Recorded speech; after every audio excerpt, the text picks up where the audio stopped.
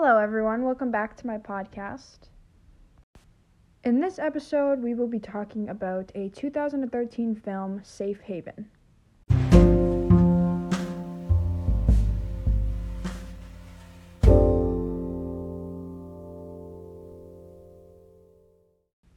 The movie starts off in Boston, MA. There's a young woman who leaves her house after being shown in possession of a bloody knife, and the police are on a look for her. She is shown moments later buying a bus ticket and now cropped her hair and also bleached it, so it's completely blonde. It used to be like a brunette. And as she runs away from the FBI agent or the police, she stops at a bus station and she decides to take the bus station all the way to a small town called Southport, North Carolina. When she gets out of the bus, she immediately goes to a little general store. She introduces herself as Katie. She immediately got a job as a waitress and also bought a small house on the edge of the town. It's literally like in the middle of nowhere. It's like she has no neighbors or anything. And it's like kind of in the middle of the woods. As you watch the movie, you see that Katie fits in really well with this town. She's made a ton of friends, and most importantly, she also met a man named Alex Wheatley. He's the manager of a local convenience store in town. He's a widowed father. His wife died of cancer, and he has 2 children, Lexi and Josh. Alex, immediately likes Katie. Right when she walked into the store, he couldn't take his eyes off her. So in the movie, he does a ton of stuff to help her feel at home and start to fit into the town and stuff. He also left her a bicycle and stuff at the front of her house so she could, instead of walking and stuff, she could take the bike around town wherever she wanted to go. Alex really starts to like Katie, and he does a lot of helpful things to help her feel at home when she moves in. He got her paint the floors, and he also got her a bicycle for instead of walking, she could take the bike to do things like grocery runs and stuff. Lexi, the young girl of Alex's, immediately loves Katie, while Josh, the older brother, is really resistant at first. He hates to believe that Katie might be his mother's replacement, but he does eventually accept her. It doesn't really show a big scene of him accepting her, but I'm pretty sure that he says to the dad that he likes her and that she's the perfect, I wouldn't say a replacement, but she's the perfect fit for him. He's if the mother was to choose someone for Alex to move on to, it would be her. Even though life might seem great for Katie now, there's still a Boston police officer searching for her and using his authority as a police officer by sending out reports saying that she is wanted for murder. So, of course, now these pictures are going out all around saying that Katie is wanted for murder. It finally gets wind of Alex, and he is extremely frustrated. He goes and confronts Katie and becomes angry that she didn't trust him enough to even tell her her real name, which was actually not even Katie, it was Erin. Meanwhile, back in Boston, the picture gets flashed to Kevin's boss. Oh, I didn't even say. Kevin is the police officer that is looking for Katie, or Erin, which now Katie and Erin, they're the same person, just different names that she picked.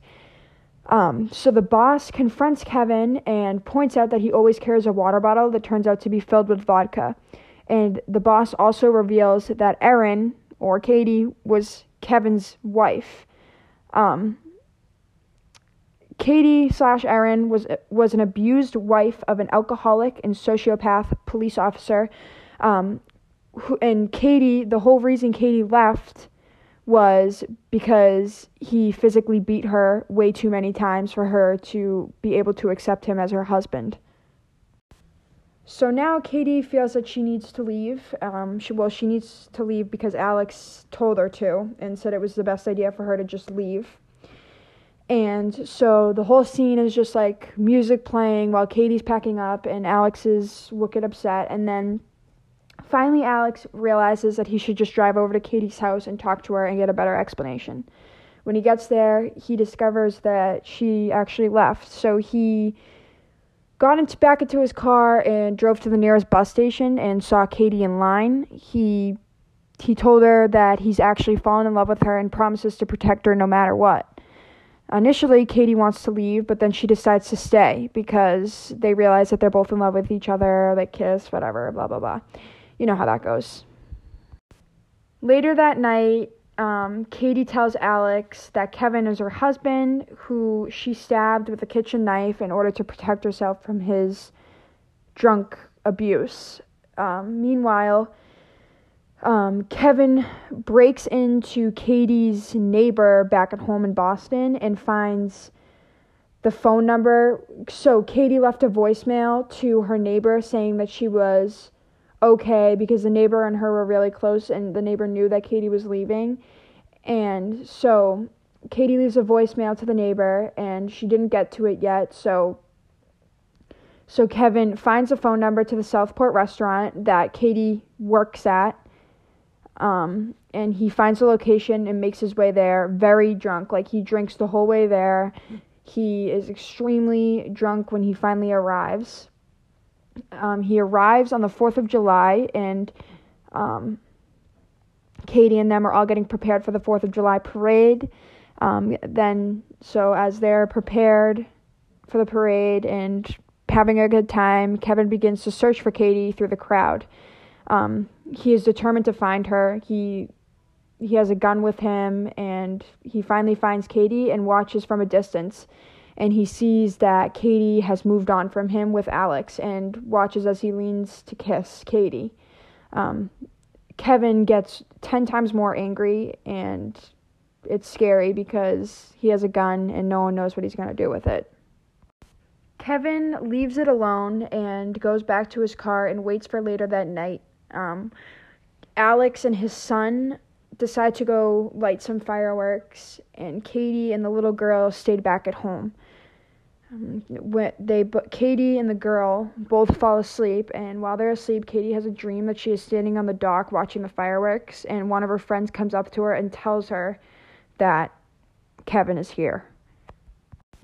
She immediately wakes up and feels as if it is true. She looks around and finally sees Kevin, and he confronts her drunk and sobbing and asking for her to talk. He asks for her to come back to Boston with him, but she refuses and tells him to leave. Katie runs back into the house and tells the little girl to go upstairs into her room and stay there for just a few minutes while Katie goes and handles Kevin. Meanwhile, as she's doing that, Kevin is pouring gasoline all over the store with the intention of burning it down, with Katie and the little girl inside. He sits down on the front of the steps and deep thought, thinking if it's a good idea to do it or not. And when Katie sees that, she runs outside and fakes like sympathy for him. Like, she tells him that she loves him, all this stuff, blah blah blah, and agrees to return home with him. As she does this, she pushes him closer and closer to the water, and she finally is able to push him in by surprise. However, like I said, Alex and the little boy are lighting fireworks, and the firework sparks, of course, land in the gasoline, lighting the house on fire anyway. Alex sees the burning store and quickly makes his way across the lake He stands on the dock. I forget what he did here. I think that he just finally arrived at the house and comes to see that Katie is holding down Kevin because Kevin escaped out of the water and starts beating Katie up, and also sees that his daughter is stuck at the very top in her room with flames everywhere. And she needed to be saved fast, or else she would be dead. Alex is able to get the little girl to jump into his arms, and while Katie is wrestling with with her ex-husband, who is attempting to shoot her. After a long struggle on the ground, with Kevin holding the gun and Katie trying to push it away, she finally is able to point the gun at him and kill him. So overall, that is the main plot of the story. So after he's dead, they do have a burned house, so they just show the house being burnt down, but at the end they also show that love is a safe haven. And yeah, in my opinion, it is an amazing movie, and I will watch it multiple times again. Thank you guys for listening in on this podcast. I'll definitely be doing more movie reviews. I really like that. Stay tuned for upcoming podcasts. Talk to you soon.